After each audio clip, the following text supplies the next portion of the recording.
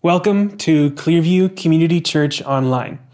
We are one church in 4 locations, and I would personally like to invite you to one of these 4 locations for an in-person gathering. We have them every single Sunday in Stayner, Creemore, Collingwood, and Wasaga Beach.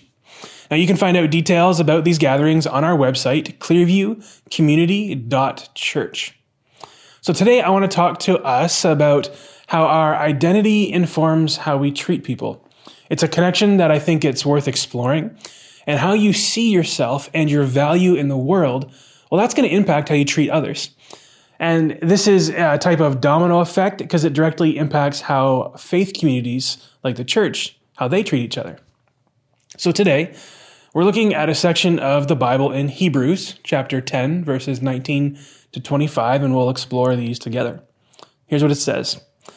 Therefore, brothers and sisters, since we have confidence to enter the most holy place by the blood of Jesus, by a new and living way opened for us through the curtain that is his body, and since we have a great priest over the house of God, let us draw near to God with a sincere heart and with the full assurance that faith brings, having our hearts sprinkled to cleanse us from a guilty conscience, and having our bodies washed with pure water. Let us hold unswervingly to the hope we profess, for he who promised is faithful. And let us consider how we may spur one another on toward love and good deeds, not giving up meeting as some of you are in the habit of doing, but encouraging one another, and all the more as you see the day approaching. So to understand this passage of Hebrews, we actually want to bookmark it. So you can put a finger there on your Bibles and then flip all the way back to our Old Testament in Leviticus chapter 16. And so here's the picture. Israel, it's a large nation of people who have been delivered out of slavery in Egypt through the mighty actions taken on their behalf by God. And part of their life as a nation following God was to serve as the chosen nation of people that hosted the presence of God on earth, thereby inviting the surrounding world and nations around them to relationship with God. And in their camp, there was a tabernacle, and this is the building where God's presence dwelled among the people. And the temple or tabernacle, it served as God's place on earth, and it was decorated in a way that depicted the Garden of Eden, a place that was untouched by sin and the death and destruction in the world that sin brings. Now within the tabernacle, it's a special place called the Most Holy Place, or sometimes called the Holy of Holies. And within the Holy of Holies is the Ark of the Covenant. It's a chest and has a cover called the Atonement Cover or the Mercy Seat. So to recap, Israel has a building called the tabernacle, which has a room called the Most Holy Place. And that room holds the presence of God on the mercy seat, on the atonement cover. And so once a year, the high priest would go into this room and he would make sin offerings for himself, and he would have a bath. And what he's doing in this bath is symbolically washing himself of all the uncleanness and the death and the destruction of the sinful world before he enters the presence of the holy God. And then he makes sacrifices, and he sprinkles some blood from these sacrifices onto the atonement cover or the mercy seat. And these sacrifices, they symbolically cover over and atone for the sins of that high priest, for his family, his household, and the nation as a whole.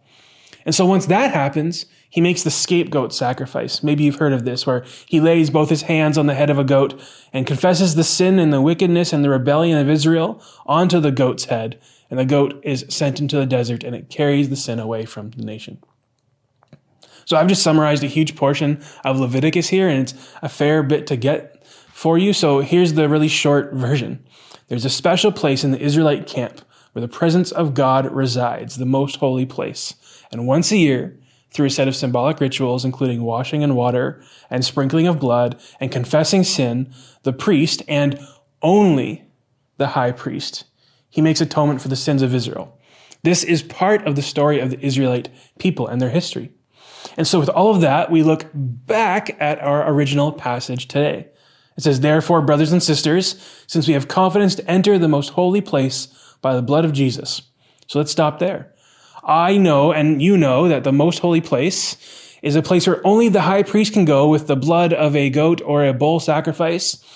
But something here has changed in the death and the resurrection and ascension of Jesus.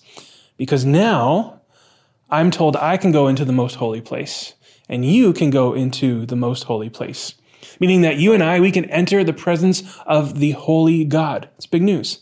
So let's go to the next part. By a new and living way opened for us through the curtain, that is, his body. And since we have a great priest over the house of God, let us draw near to God with a sincere heart and with the full assurance that faith brings, having our hearts sprinkled to cleanse us from a guilty conscience and having our bodies washed with pure water.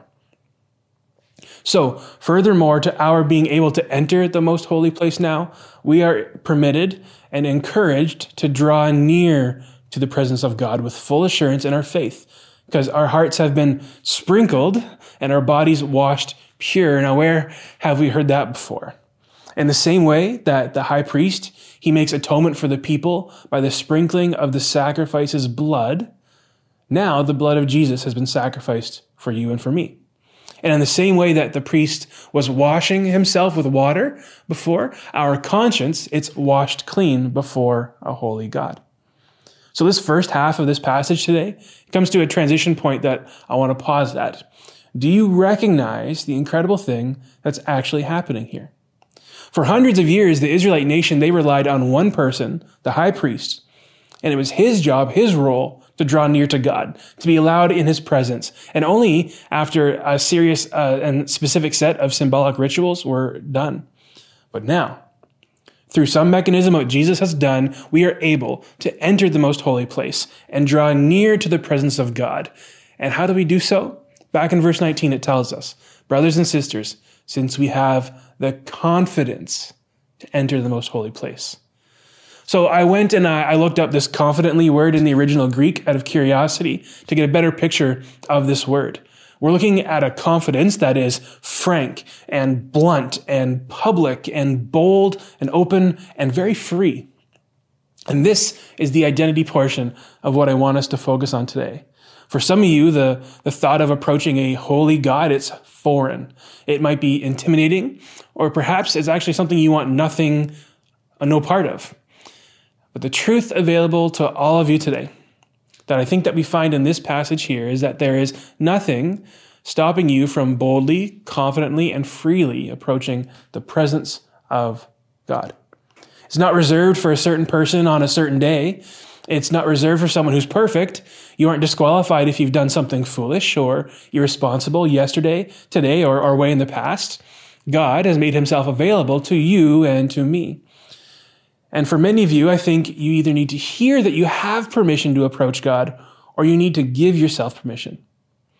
Our hearts that desire the sins of this world, they've been made clean through the blood of Jesus. And our conscience, knowing everything that we've done and that we've sinned before a holy God, it's washed clean. And what you are is you are welcome at the seat of mercy, in the place of God's presence. That is where you are welcome. So that becomes a part of your identity. And so at the beginning of this conversation, I said how we understand our identity directly impacts how we treat other people. So let's look at the remaining part of this scripture, and we'll land with a few thoughts that I'd like to share with you. It says, let us hold unswervingly to the hope we profess, for he who is promised is faithful. And let us consider how we may spur one another on toward love and good deeds, not giving up meeting together as some are in the habit of doing, but encouraging one another, and all the more as you see the day approaching. It tells us to let us draw near to God, to hold to the hope that we profess. It tells us to spur or encourage one another towards love and good, and just to flat out encourage each other. And then it says to meet together. All of these are relational expressions like hope and encouragement and getting and gathering together. It all comes from a place of identity. Knowing that because of Jesus, I draw near to God, and because of that, I draw near to his people. It comes back to the story of Israel again, and the place where God is in the middle of what? It's a community. The tabernacle that holds the presence of God was right in the middle of a group of people, the Israelites. And as they drew near to God, as they gathered and got close to God, they intentionally grew near to each other. You want to know what's really uncomfortable? It's being in community with someone. It's dually acknowledging our imperfection and our sin, and dually recognizing our need for a Savior, and dually recognizing that we are atoned for and cleansed by the sacrifice of Jesus on the cross, and dually moving forwards with hope and encouraging each other to love and encouraging each other to goodness and meeting together often and regularly. These are all hallmarks of a community of people who are saved by Jesus, and it's all uncomfortable. These are the characteristics of a people who have the greatest thing in common, Jesus. And because of him and his saving work, we draw near to him and to each other. And it's messy, it's not easy. It still involves the one thing in the world that every conflict has: other people. The whole passage screams engaging with what is uncomfortable. It speaks to honestly and openly recognizing our need for Jesus as individuals, but also as a community. You know, one of the greatest tragedies over the past 100 years is the gradual idolization of the individual and the complete abandonment of the idea that we belong to a community. And that idea has creeped into the practice of faith sometimes. But what we see in the sections of Leviticus and this part in Hebrews is that the high priest, he makes atonement for the whole community. And we see the same thing happen in the sacrifice of Jesus. For God so loved the world that he gave his only son. So let's look back at this main idea that I presented to you earlier. What you think about your identity, it directly impacts how you treat people. Or in a shorter way, your personal identity impacts your larger community. So for those of you listening today who follow Jesus, your identity as someone who has been atoned for and cleansed and welcomed into the presence of God, it's one of the most freeing and empowering truths that you can live and remind yourself of every single day. It releases you and gives you that confidence, that boldness to draw near to God and to hold on to hope and to encourage one another and to love and be good and to continually meet together as the people of God. It's challenging you to be uncomfortable because being with people can be uncomfortable. The people of God's presence together, it's not necessarily easy, but it's good. Let's pray. God, we are thankful for the freedom to draw near to you and the confidence that we have to do so.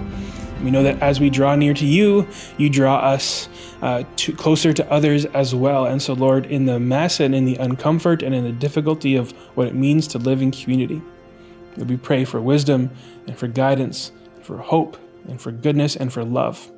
And Lord, we are thankful for the sacrifice of Jesus on the cross that cleanses our sins, that atones for us. And the freedom we live in, Lord, we say thank you. We praise in Jesus' name. Amen. So thanks for joining us this morning. We'll see you next time.